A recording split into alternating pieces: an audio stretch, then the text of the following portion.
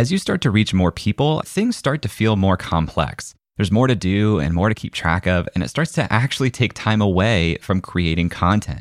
I felt this struggle personally. The more Creator Science grew, the more it felt like I was dropping the ball. So I did something about it. I built a set of rock-solid systems, all in Notion, to support the business as we grew, and it worked like a charm. I've now taken my personal Notion setup and productized it. It's called Creator HQ, and it's the complete operating system that you need for your creator business. I built Creator HQ to be an all-in-one workspace designed to save you more time, create more content, and drive more revenue. By leveraging Creator HQ, we are publishing more than we ever have, and we're nearing $1 million in annual revenue because of it. It brings all of your data and processes into one place with custom-built dashboards to reduce friction in managing tasks, creating content, and collaborating with your team. I've seriously spent more than 3 years building this, and now you can have the same systems that I use right out of the box. In the lab, one of our members just posted, I have spent the last few weeks diving into Creator HQ, learning how it works, and making it my own. This is the first time in a while that I've felt this organized and filled with hope that I can find a workflow that will work for me with my whole business. This is gold. I will definitely be giving a testimonial for this badass product.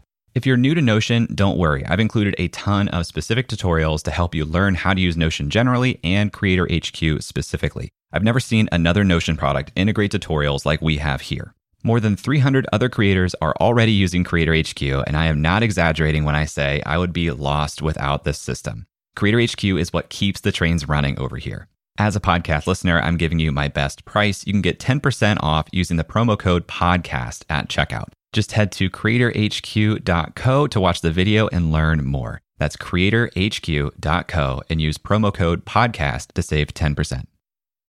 Trust this process, because once you start taking off the lower dollar tasks that you are personally still doing, you will be freed up to do higher and higher dollar tasks in your business. And it just simply works.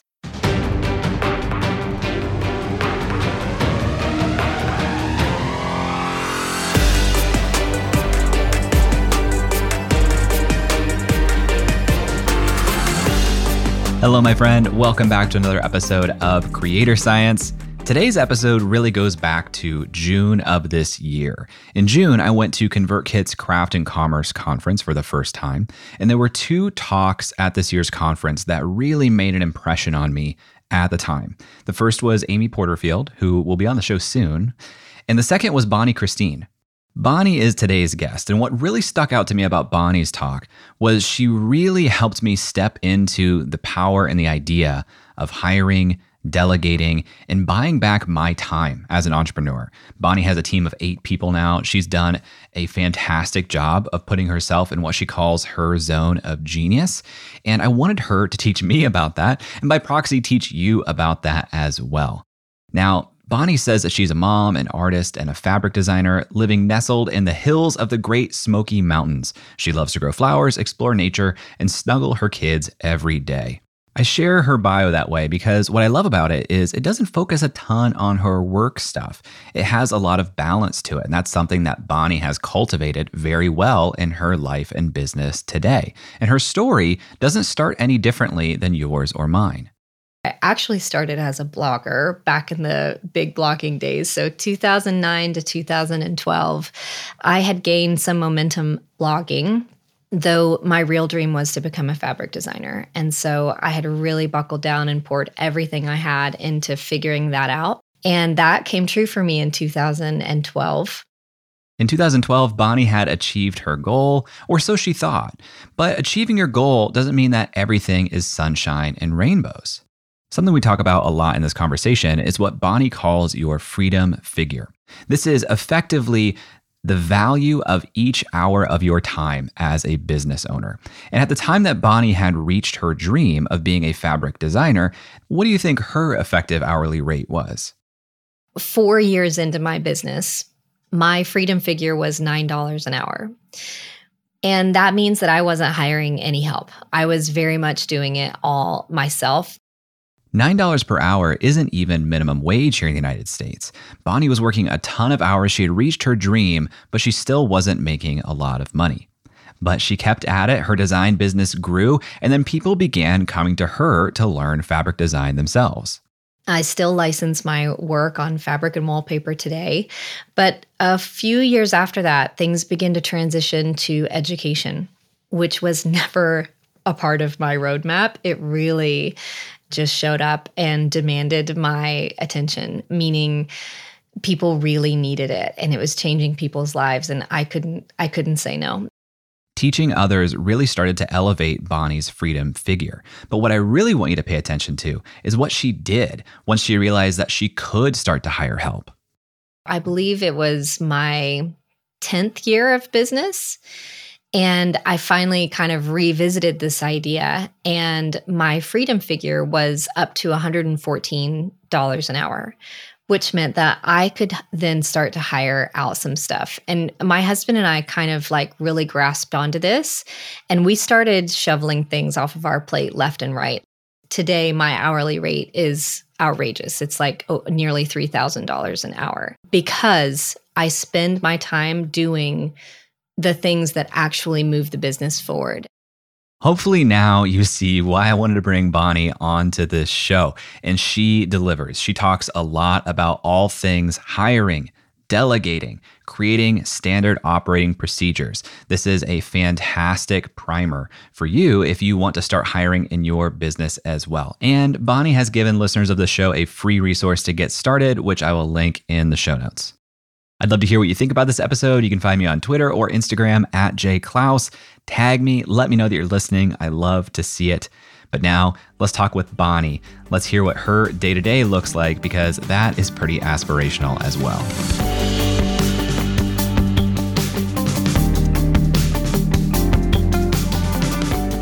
The flow of the day, the schedule of the day is typically always the same. I am a woman of routine, for sure. I thrive in routine and consistency. And so every day starts at around 7 a.m., 6:30 or 7.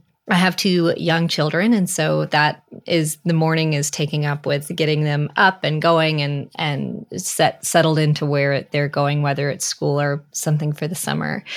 And then I always start the day with a workout. I have been doing this for I think the past 6 years, and it's just a consistency in my day. I think I rarely miss it because it's just what I do. I get up and I go do that. I get it taken care of at the first top of the day. And that puts me in my studio by 10 or 10:30. And then I love to work with time blocks. So I'll typically have 2 or 3 things that I really want to get accomplished that day. And I will set 2 or 3 time blocks, anywhere between 30 and 90 minutes to where I'm really trying to focus and get in the flow state with those projects, eliminate all of the distractions we have. And that leaves me feeling so accomplished at the end of the day. And then I wrap up by around 4 o'clock. And that's typically when my kids are coming, back from school or whatever they're doing for the day. And then it's like a hard shift into being fully present with my family. I want to talk real quick about what that hard shift looks like. I'm going to dig in more into how we got there, but you're using very specific language of hard shift into being present with my family, which I think people listening to this may also feel viscerally or aspire to, because it's something that I think people want, but also struggle with making that shift. Well, I think I say hard shift because there were years where it was a soft shift. And that meant that mom was multitasking, because it's not a big deal if I grab my phone and check some things or respond to some things here and there. And really at the end of the day, my husband is a little more understanding, but my husband nor my children want a half-present mom. And I think that's really hard for entrepreneurs because we're never done. People who have maybe a regular job in the sense of like a 9 to 5, they're done at the end of the day. And I don't know about you, Jay, but done is not something in my vocabulary because there's always more that could be done.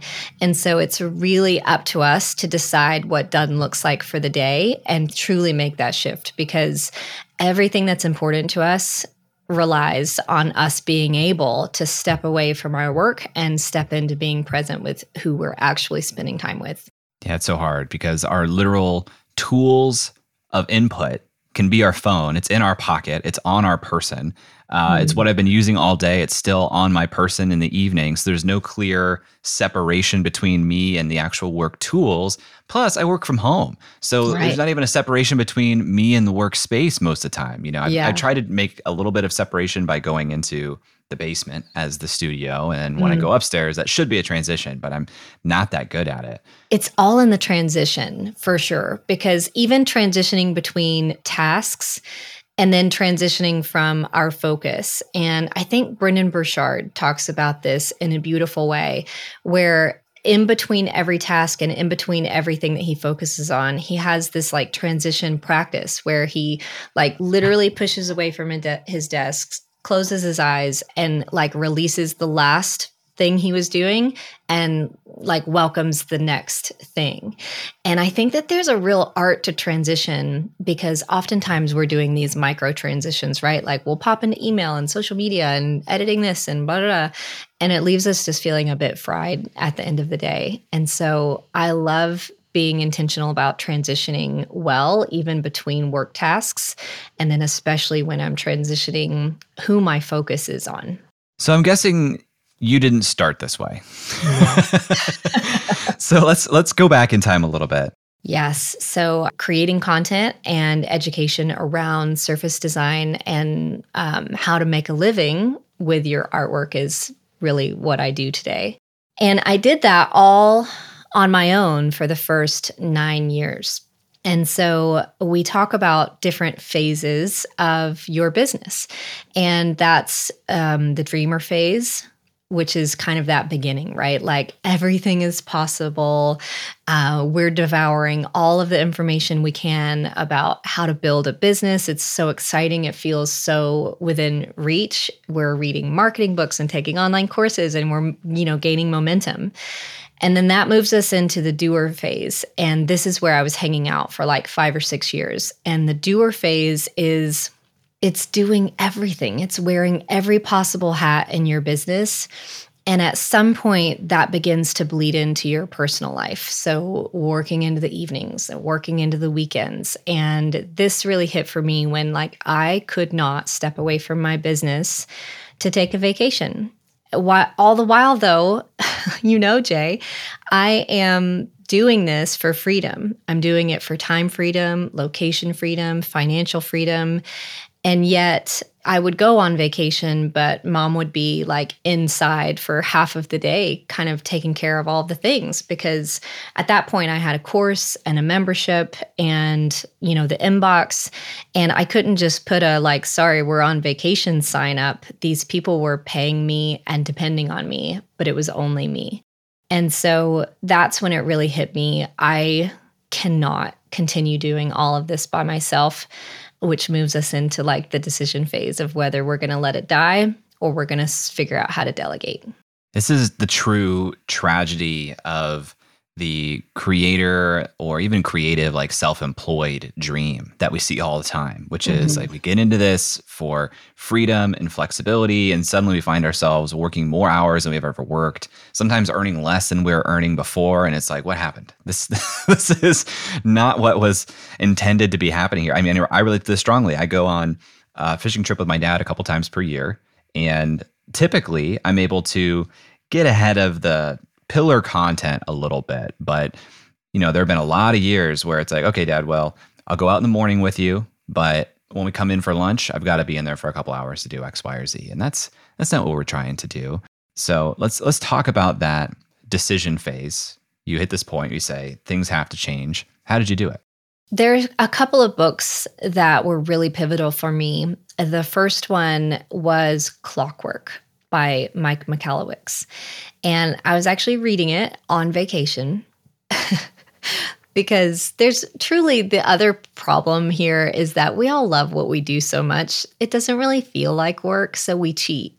And so even on vacation, I'm reading business books because I just love it so much.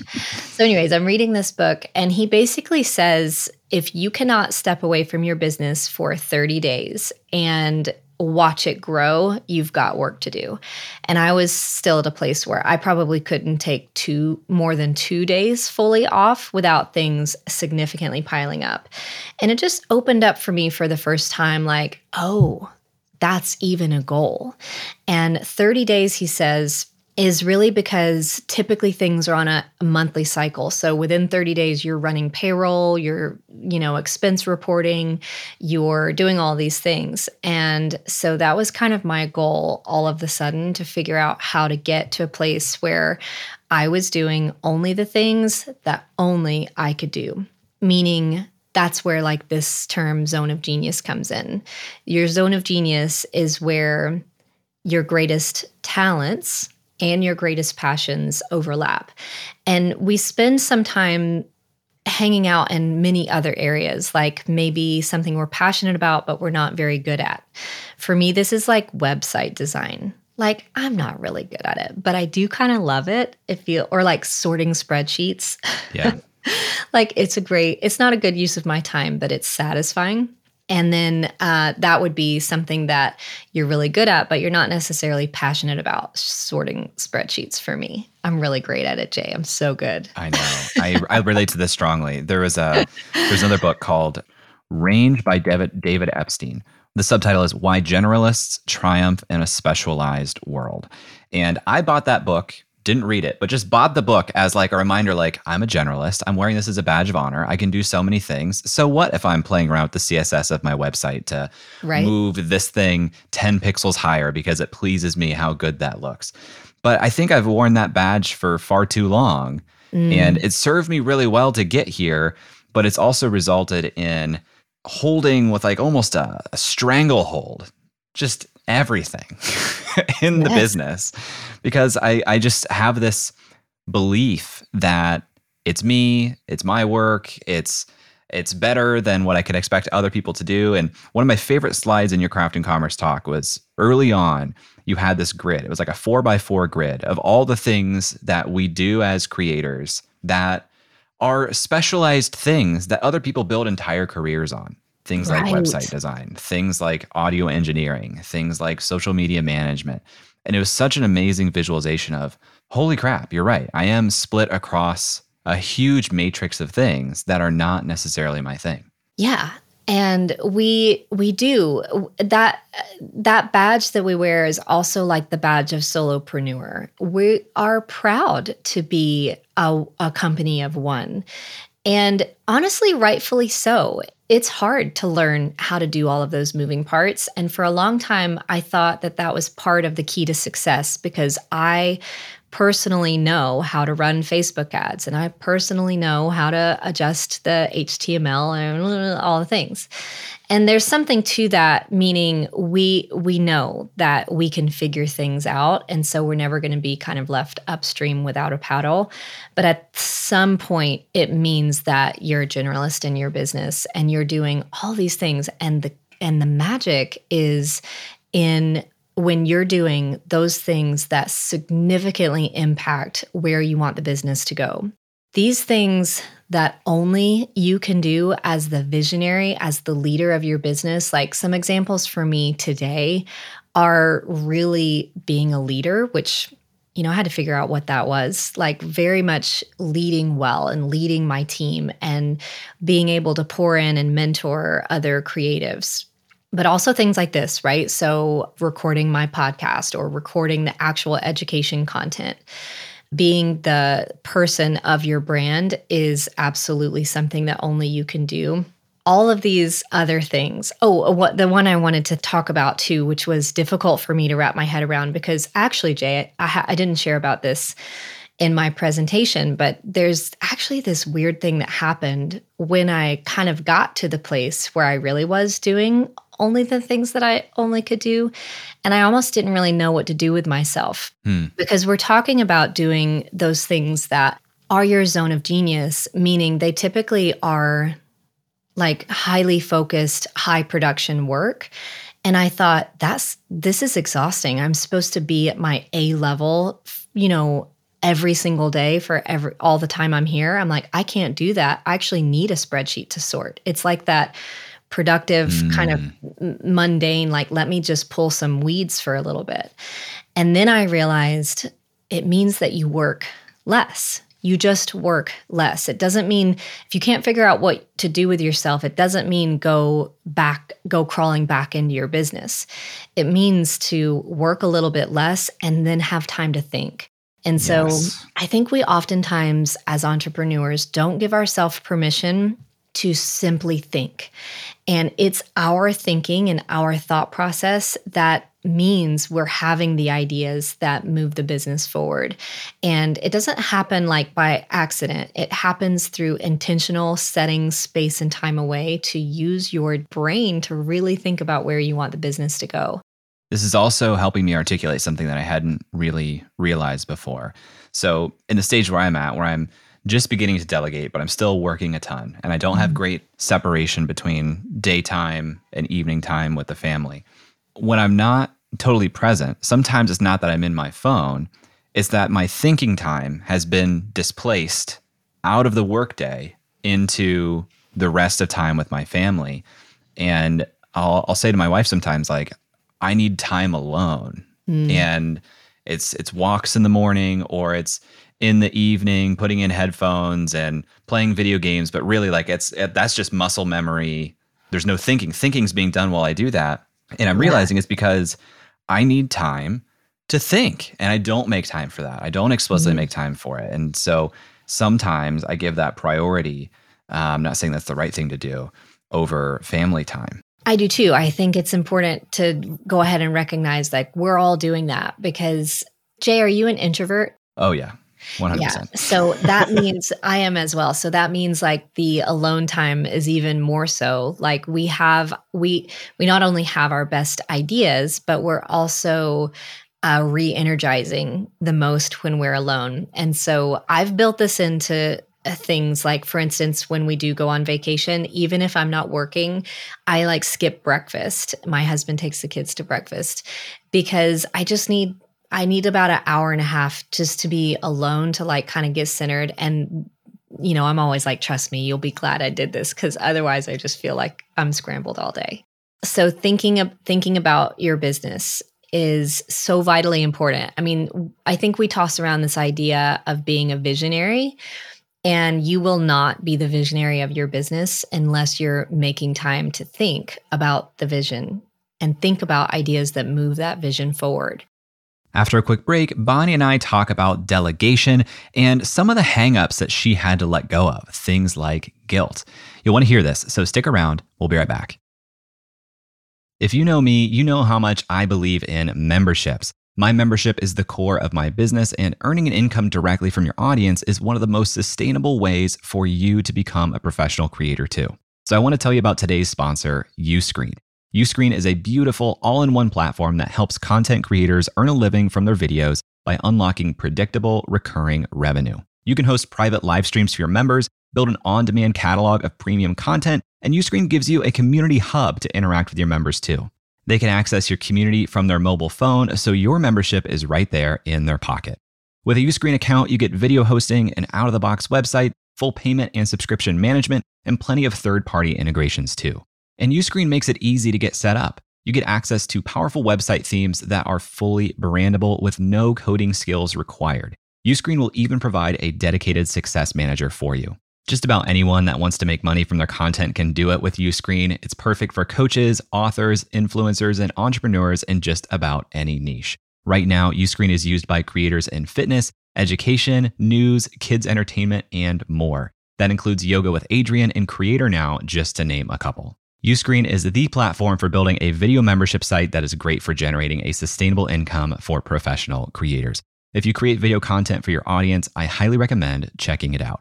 If you're interested in learning more about Uscreen, visit uscreen.link/J. That's uscreen.link/J, and let them know that I sent you. This episode is sponsored by BetterHelp. Last year, my wife and I started talking about her joining the business full time. This is a huge decision, not just for the business, but for our marriage. My wife, being the very smart and thoughtful woman that she is, suggested that we proactively sign up for therapy as a couple to help us communicate better before we started working together. It really helped us have better language to describe how we're feeling and listen to one another, which generally lowers the intensity of any conversation. Now, I had never been in therapy before, but here's something that I didn't expect. It didn't just help our dialogue, but it helped my inner monologue too. The way I understand my own experience has changed based on the tools that I got from therapy. If you're thinking about starting therapy, give BetterHelp a try. It's entirely online, so it's convenient, it fits your schedule, and you can be in the comfort of your own home. Just fill out a short questionnaire and you'll get matched with a licensed therapist. They even make it easy to switch therapists if it doesn't feel like a fit. Get it off your chest with BetterHelp. Visit betterhelp.com/creator today to get 10% off your first month. That's BetterHelp, HELP.com/creator. And now back to my conversation with Bonnie, talking about some of the challenges that she faced when she began hiring and delegating. So I personally managed a little bit of guilt over handing all of my tasks that I was typically used to doing to other people. Had to work through that as well. And my team is actually the people who worked me through that. They're like, we love what we're doing. We're not here to do you a favor. We're here because it's an incredible, it's kind of in their zone of genius. And so I had to kind of work through that as well, because it's okay, permission to do less of the little tasks in your business and do more of the thinking. And so you present the idea as the visionary, and your team or someone who's helping you helps you actually implement it. Can you say more about what that guilt feels like or sounds like in your head? It's like maybe if I'm out of the office and I feel like, man, my team is the only people keeping my business running. And it's almost like I feel sheepish about it. Not anymore, but when I was really working through this, I was like, I'm so sorry. I'm coming, I'll be back on Monday or whatever. Also, I think a lot of it had to learn with how to delegate and just delegate well and empowering. And so when I say and delegate well, my focus is very much on giving the people on my team complete ownership over what they're working on. We call it intrapreneurship. Like, people are really working as entrepreneurs inside my business, and that gives them so much creative freedom, but also ownership. And they're really proud of the work that they do, because I'm not there micromanaging by any means. We're transitioning ownership over that. This concept, I'll just say quickly, was a huge part of me kind of getting over that guilt, because my integrator, actually, her name is Lisa Jacobs, talked to me and the team. She understands entrepreneurs so well about this concept that she calls the exploding star.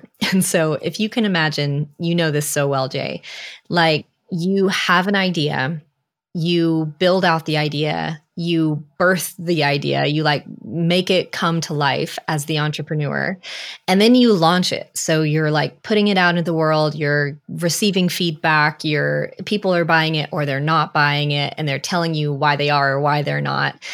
And then we just expect to show up the next day to work like it's no big deal. And that's a difference between an entrepreneur and the team behind them. And so she calls it the exploding star, because you do this and then you have a moment where you kind of explode and you need a minute to pull yourself back together. And that's the whole point of the team. It's important that the team is not ever exploding. Rather, they have boundaries, they're working consistently, but not too much. And that means that they're there. They're your constant when you're kind of doing this big thing and then needing some time to recover. That made me feel like that is the difference. I'm the one who's really at the forefront of putting new ideas out into the world and receiving feedback around them. And then once we do the thing, we got to come back together, and the team is the constant, gears turning in the background.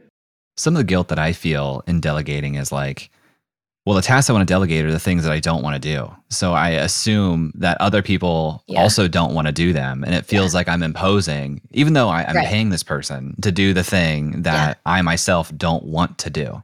I love this, because I think it's really, really important that when you hire, you are hiring based on the new team members' zone of genius as well. Like, for instance, the girl who's the head of our customer service, her name is Kylie. She just loves customer service so much. She loves diving into email. She loves diving into the responses. It is truly in her zone of genius. And I would have maybe felt the same way you did about that role not long ago, like guilt about giving it off to someone else. Instead, I found someone who is completely aligned with it. But the other thing I think, sometimes we feel like, well, maybe everyone wants to be an entrepreneur. And I also had a moment where I was really understood that that's just not the case. The entrepreneur goes to sleep at night with so much uncertainty on their shoulders. And there are so many like highly qualified, insanely wicked smart people out there who just don't want to be the actual entrepreneur, and they want to come in and support the entrepreneur instead. And so, yeah, there are everything that we think we do, like no one else can do it like us. I just feel like, well, I finally figured out that that's true. There are people out there who will do it better than me, and I should find them and probably hire them. All right. Well, this is the time in the show where you save me and you tell me how to do this. How do I actually get to myself to this point where I have these flexible days and I'm operating in my zone of genius and there are people around me who are solving these things? What are the steps to get there? So the very first thing we've got to wrap our mind around is how much our time is worth per hour.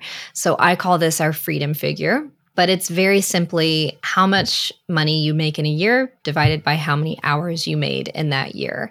And so I pulled some of this data from my history recently. And so just for instance, 4 years into my business, my freedom figure was $9 an hour. And that means that I wasn't hiring any help. I was very much doing it all myself. This was really that dreamer phase. But I was moving into the doer phase. So I was getting some success, but I still let so much time go by. So I believe it was my 10th year of business. And I finally kind of revisited this idea, and my freedom figure was up to $114 an hour, which meant that I could then start to hire out some stuff. And my husband and I kind of like really grasped onto this, and we started shoveling things off of our plate left and right, like anything that would make sense that we could hire out for less than we were worth per hour. So like, my husband's perfectly capable of lawn care and mowing the lawn and all of this. And that was like one of the first things that we outsourced. Housework was also one of the first things we outsourced. Like it just, once you kind of wrap your head around this philosophy, you realize how valuable your time is. And at the same time, you've got to start specializing in doing more of those things that are truly in your zone of genius. So I made my first hire 10 years into my business. That quickly led to the next hire and the next hire. So there are 8 of us now, which is still a very like efficient and small team for the size business that I run. Like today, because of this, today my hourly rate is outrageous. It's like nearly $3,000 an hour. And it all has to come down to because I spend my time doing the things that actually move the business forward and move the needle into the direction that we need to move it into. And so this brings us to like, how do we hire and how do we start getting some of this stuff off of our plate? So the first thing that I talk about— Can I pause you real quick? Yeah. 2 clarifications. One being, when I'm figuring out my freedom figure, you said assume the number of hours you work in a year.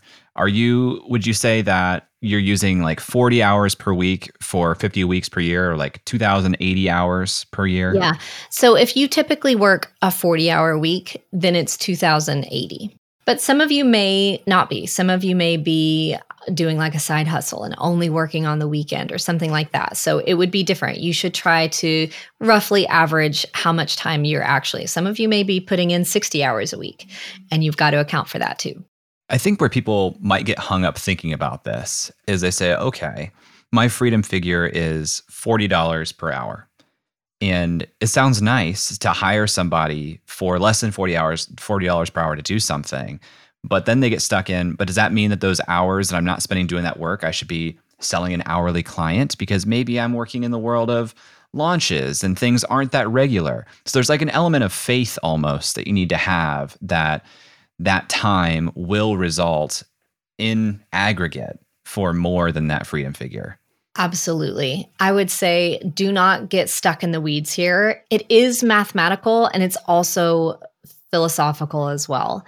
Trust this process, because once you start taking off the lower dollar tasks that you are personally still doing, you will be freed up to do higher and higher dollar tasks in your business. And it just simply works. You've got to get out of doing the low dollar tasks in your business first.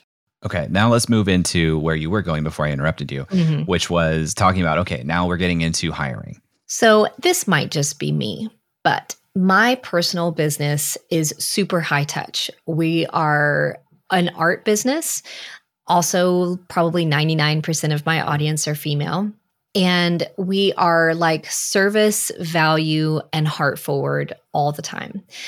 Which means that for a long time, I very much clung to feeling that it was me that made it successful, meaning my voice, how I was responding to every email in a super heartfelt, way, how I was managing all of the messaging around it. And that meant that giving up my inbox and customer support was one of the most difficult things I've ever done.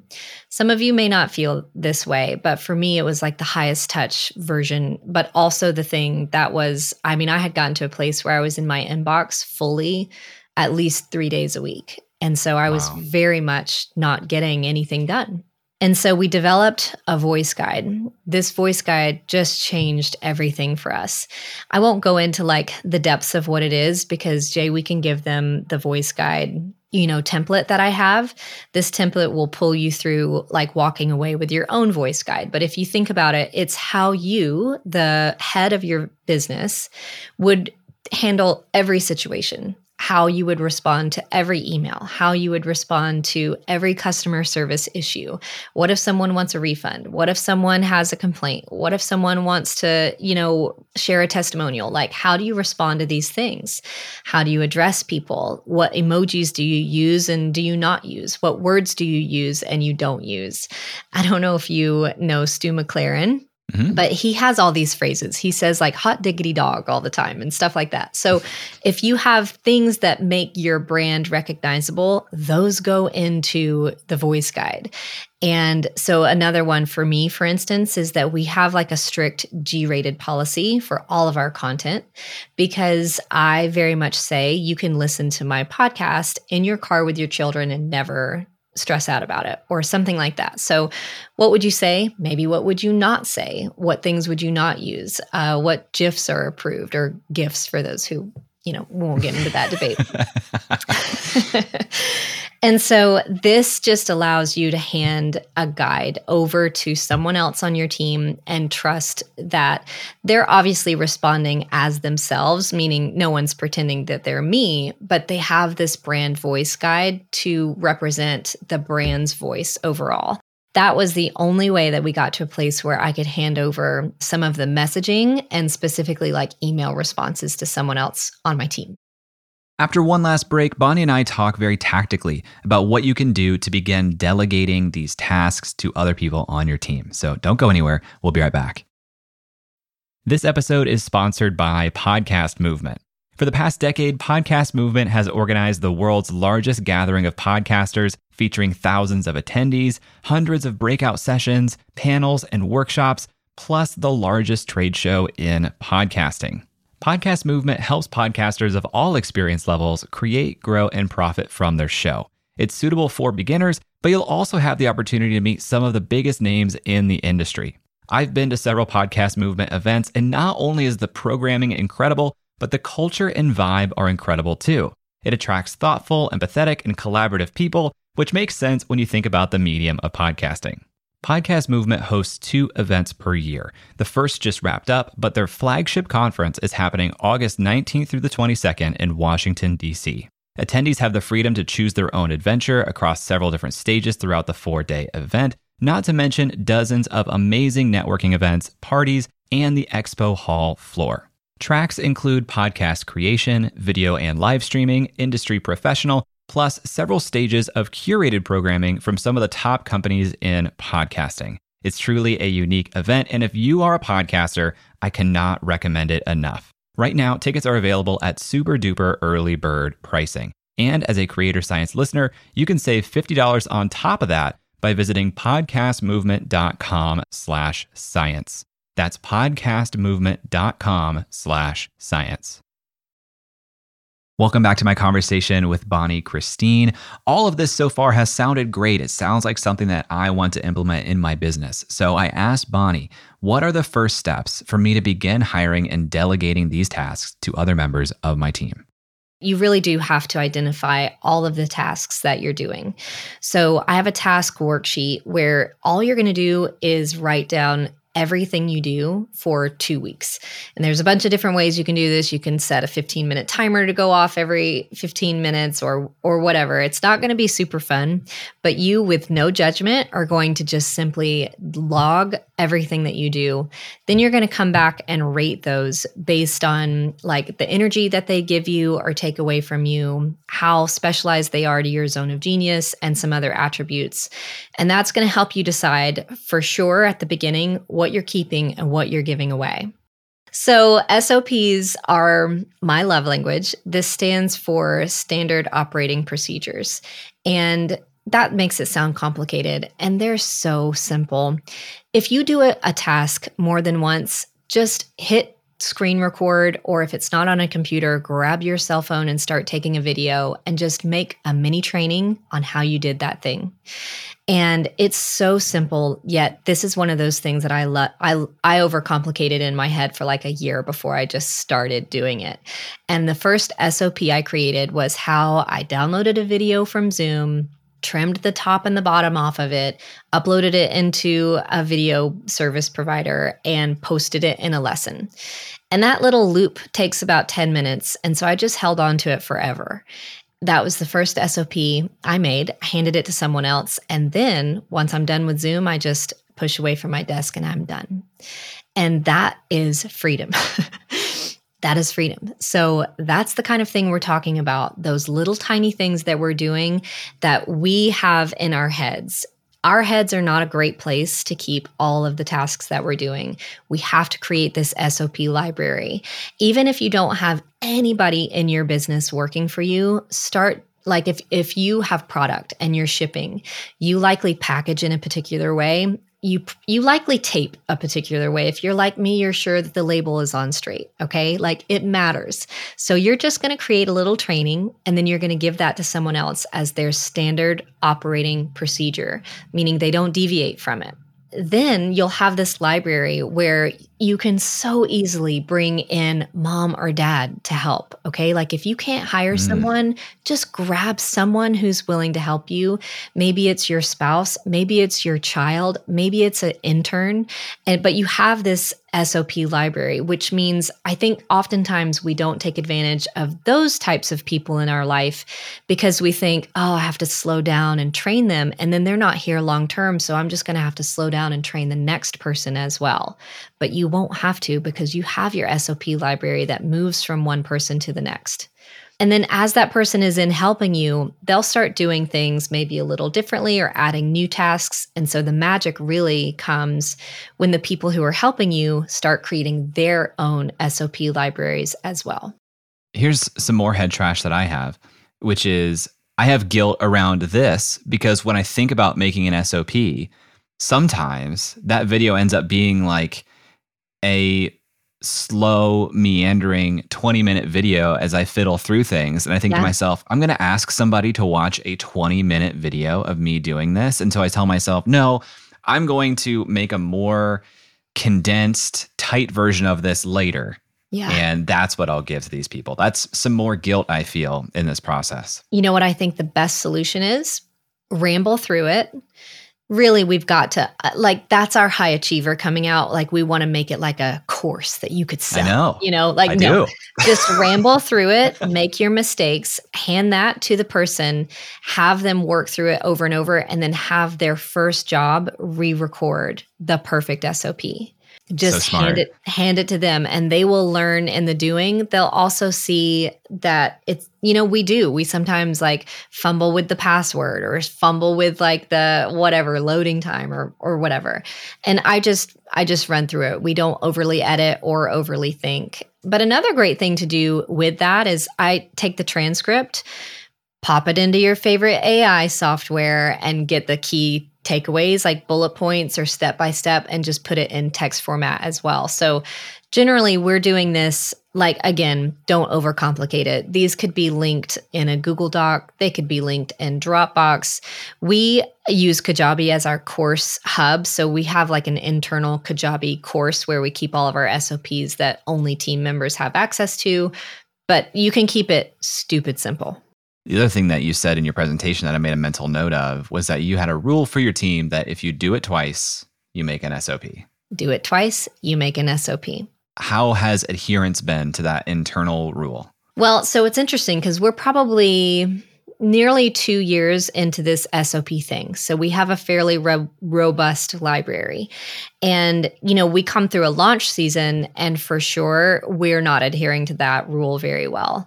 And so then we move into a slow season. And so summer for us is our slow season. And so we all set quarterly goals for everyone on the team. And one of the quarterly goals for Q3 is to revisit all of your SOPs, delete any that we're not using anymore, update any that need to be updated, and make any that are new to your position. And so I think it is one of those things where you really, okay, it sounds great. You get started. You have to maintain it. I mean, you have to really work it. But the other reason that this has been such a game changer to us, Jay, is we've lost someone before, and we had their SOP library, meaning there's no like intellectual property for sure leaving with anybody on your team. But we've also changed positions on the team quite a lot. Like, someone will kind of move to a higher position, we'll bring someone else in. Well, when they move around, they've already got this whole library to dive into. And then the other one is that people can step away. So anyone on the team can leave for a week at any time with pretty low prep. Like, they hand their SOP library to someone else on the team to manage while they're away. So it really has built in a ton of freedom. What are we not capturing in this process so far? Because to recap, we've said, take a tally of your freedom figure, audit the tasks that you're doing so you can figure out what you want to hire for. Hire somebody or pull in help with somebody who can do that for you. Really lean into an SOP library, capturing the how behind these tasks so that other people can do them and hand that off into perpetuity. So in theory, that sounds like, okay, now Bonnie doesn't have to do anything other than the things that Bonnie has to do. But are there other implications or things that adds to your plate to follow this process? Well, I think hiring is a whole topic in and of itself, and hiring well, and then also leading well. None of this works if you can't figure out how to stop white knuckling everything in your business. And I get it. I just white knuckled everything because our business is successful because we have been in control of every moving part. And so to slowly, like, sometimes it can be a slow process to transition trust to other people, but it's just so incredibly important. And so I think that this comes with some personal development and leadership development that I didn't necessarily see coming. Meaning, what does it look like to really show up as a leader in your business?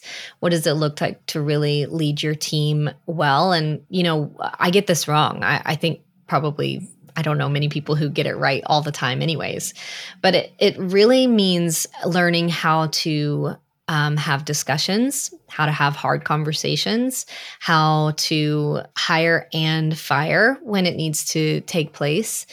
Also, how to inspire people to really show up with their full selves, how to delegate. is a huge one. Like, I think I was a really poor delegator for a while. And so I've kind of dove into like literally researching how to delegate well, how to transfer tasks, how to, with that delegation, make sure they understand at what level of ownership they have, how often I want them to report back to me, like every day or never. Like, there's a lot that goes into delegating. But what won't work with this is if you're not willing to release the grip and you end up like becoming a manager of people and their tasks. And that's not what we set out to do. And it's not going to be happy. You're not going to be happy at the end of the day. Your employees are not going to be happy at the end of the day. So really figuring out how to hire those A-team players who absolutely show up and give you their all.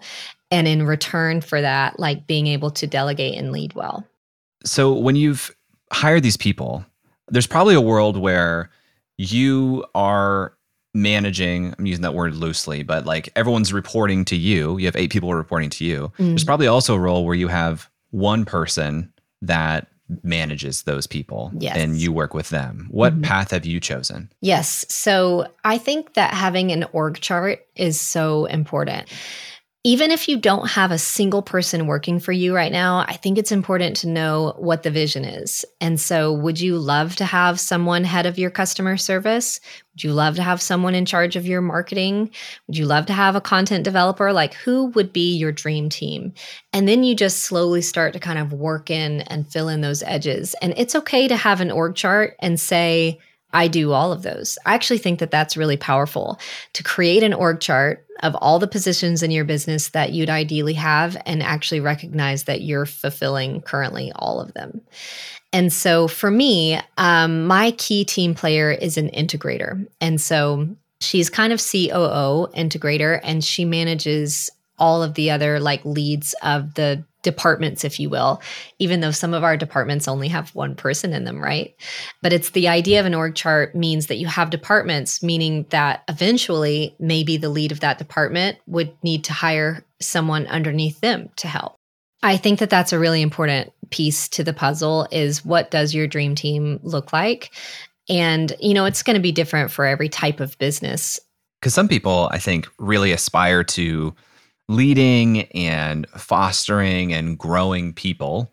And some people are not in a season where they want to do that yet. They need help to grow things, but they're not really trying to make a career out of growing people. And I think it's important to recognize that there's also a path forward for that. It's hiring somebody who can take on that type of thing. So I'm a huge, big, nerdy believer of like personality tests and placing people in the right type of role. So like if you have like for instance, let me just talk about myself. For me, I'm a little loosey-goosey. I want to see what Thursday brings. I'm not I kind of leave things open-ended sometimes. And if I were to hire an executive assistant that was the same way, it would be a disaster. And the Myers-Briggs and the Enneagram and probably StrengthsFinder as well, they'll tell you what type of person this is. And there's never a type of person I wouldn't hire. There are just types of people I wouldn't put in certain positions. And so an executive assistant needs to be highly organized, highly detail-oriented, and love closing loops. Right? And so then we're the perfect match for each other. And so I would say choose whatever personality test like you understand the best. So for me, that's probably Enneagram. Like I very much have my head wrapped around what each type means for people. This could be Myers-Briggs, StrengthsFinder, so many different ones. And really make sure that you're hiring based on that because some people will love to manage others. And some people will not. And you may or may not. And so if you do, great, you're going to excel. If you don't, just have a right-hand person who's in charge of managing that team for you so that you can go squirrel away in your corner with me and Jay and all the other introverts and do the work of your life. Well, I feel like we've covered a lot of ground here on how people can start to step out of the day-to-day of all of the tasks in their business and really free up some time. I was really inspired by your talk. I was also inspired by Amy's talk. Because I realized that some of the ways that I lean into the tasks that I do on a daily basis is actually hiding from my potential and what I could be doing. It's easy and it's comfortable to be in the spreadsheet sometimes and move things around. It's uncomfortable to build a new relationship or send an outbound email or, the harder things that actually move the business forward. So it was a really good wake-up call. I do. That's such a huge topic. I call that productive procrastination because we're doing things that need to be done, but we're hiding from the best work of our life because that work feels hard. And so that's just, I think, something that we all manage. And I think once we recognize it, it's okay to hide from it sometimes too. But my goodness, when we really understand what it's like to tap into the power of stepping out of our comfort zone and stepping into that highly specialized work, man, that's where everything we want is on the other side of that.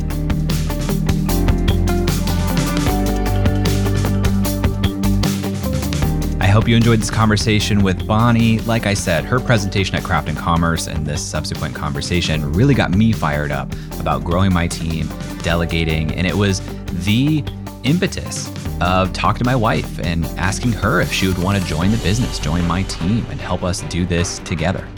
If you want to learn more about Bonnie, you can visit her website, bonniechristine.com. She's also Bonnie Christine on Instagram.